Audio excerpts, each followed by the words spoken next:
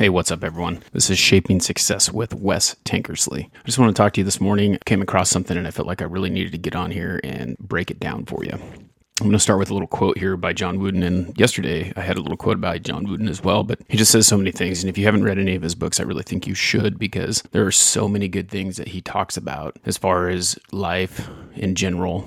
And he was a basketball coach for UCLA, but he has so many great things that he has to push out. And this is just one of his quotes. If you haven't listened to yesterday's episode, there was another one on there too about actually reflecting and doing things that you should do in order to reach your goals. You can't let praise or criticism get to you. It's a weakness to get caught up in either one. Last night, something hit me. I don't know if you guys have heard of the app TikTok, but I've been on there a bit and just trying to spread the word about the podcast and things like that. I have a lot of support. And if you think about the support and how people support you and the things that they do for you and how they relate to you, they really outweigh the amount of negative stuff that comes with that. And I did an episode when Dave Conry talked about hater math, which is weird because when you think about hater math, when you think about that, if you add the positives and you add the positives really outweigh the negatives. So for every 200 positive comments, you get one negative comment. That one piece of criticism you give way more weight to than you do positive, constructive criticism. And so anyway, I got this comment last night that said, I posted a clip from yesterday's podcast, just trying to get it out there, trying to reach people, trying to help people get to where they would be able to reach it and see it and, promote it. And someone posted, it's a mediocre podcast. The funny thing about it was, on TikTok, you have to have a username and you don't have to have videos, but you usually have to have a username and no videos. Well, this person had no username. It was like user 1000, 1,125, whatever. And then they had no content, but they were poking fun at my podcast, which didn't deter me. But if it was a year ago, I was thinking about my reaction that I would have had a year ago because I have changed the way that my thought process is. And the reaction would have been to just go straight onto the defensive. But what happened was in my mind, I started thinking about it and I started thinking, what does this person have going on that they have nothing better to do than to create a username and have no content and blast out someone who is out trying to help other people be better. And that was the funny thing. That was the realization that it's not worth it to me. It's not worth it to me to let that bother me as much as I let it bother me. Now, is my podcast mediocre? Maybe it is in someone's eyes, but in comparison to everything else, it is actually bringing value to other people. And the amount of outpour of support that I've had needs to have more weight than this one person who called it mediocre.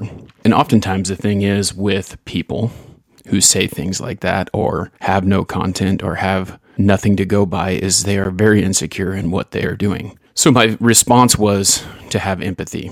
And normally I would have just went in there and just blasted this guy. But instead I responded with, thank you for your criticism. I feel sorry for you that you have nothing better to do than this. And I hope that things get better for you because I think that you need to be willing to work on yourself before whatever, something along that lines. And I just wanted to thank everyone else who supports me because you know what? I don't think we put enough weight on the people who support you. I think we put more weight on someone who doesn't support you, who doesn't help you, who doesn't believe in what you're doing. And there's so many more people out there who believe in what you're doing. There's so many more people who be willing to support you and push towards what you're doing. So if you are afraid to do something, if you're afraid to push yourself beyond that scope, to work harder, to do what you think you want to do, or to try and reach a goal or set a new goal because you're afraid you might fail or because someone will criticize you, think twice. Think about what they are doing. Think about why they say the things that they say. And oftentimes they're just afraid. They're afraid that you're going to fail because they would fail, or they're afraid to not do something that you were willing to do.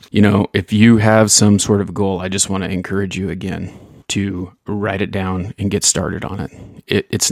Nothing's easy. The first time you do something, nothing's easy. If you go back and you look through all the podcasts, and I've done it recently, like I've gone back and I've listened to previous episodes, and you have to start somewhere. Was it mediocre? Maybe. But the thing was it wasn't mediocre in my eyes because I was doing everything that I knew how to do.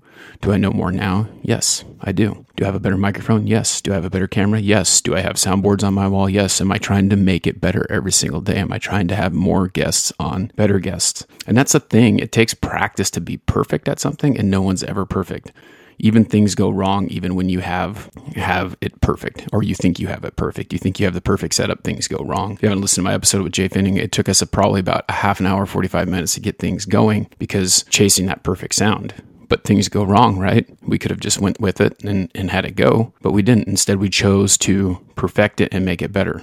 Does that mean that the show went off without a hitch? No, it doesn't. But now he knows next time, and now I know next time to make sure that my mic is on through my computer, and to make sure that he knows that when he does a video interview, he has to have a different setup than he does when he does audio, because he does his podcast mostly on audio. That's the thing. I mean, people make mistakes, and mediocrity at the time, it is what it is. You get better, and you have to make that choice whether you want to be better or you want to live in the middle. Just remember, if it was easy, everyone would do it, right?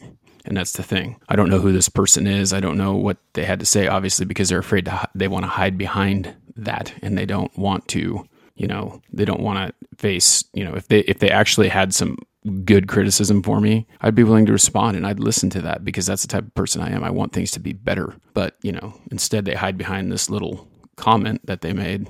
And I'll be honest with you, it's easy to let that affect you. It affected me more than I want it to, but a year ago it would have affected me a lot more. It's a process to not let those things affect you and bother you. And so today, I'm going to post this up on the podcast today. I did an episode yesterday. I'm going to have another one coming out on Saturday. The thing is that it's something that I feel like you need to hear. And maybe you're on the fence about doing something. And I feel like you really need to think about what your motives are behind that. And if you're on the fence, but you really believe in it, and someone is trying to tell you that you're not good enough, or you need to hold back, or you need to wait because they don't want you to make a mistake, or they're afraid of being embarrassed by you or whatever, don't worry about it. The choice is yours. The decision is yours. And if you know in your heart that it's right, then you need to go after and do it. I'm a direct testament to that. So anyway, I just thought I'd jump on and share that info with you. I hope they have a great day. And until next time, I challenge you to find the shape of your success.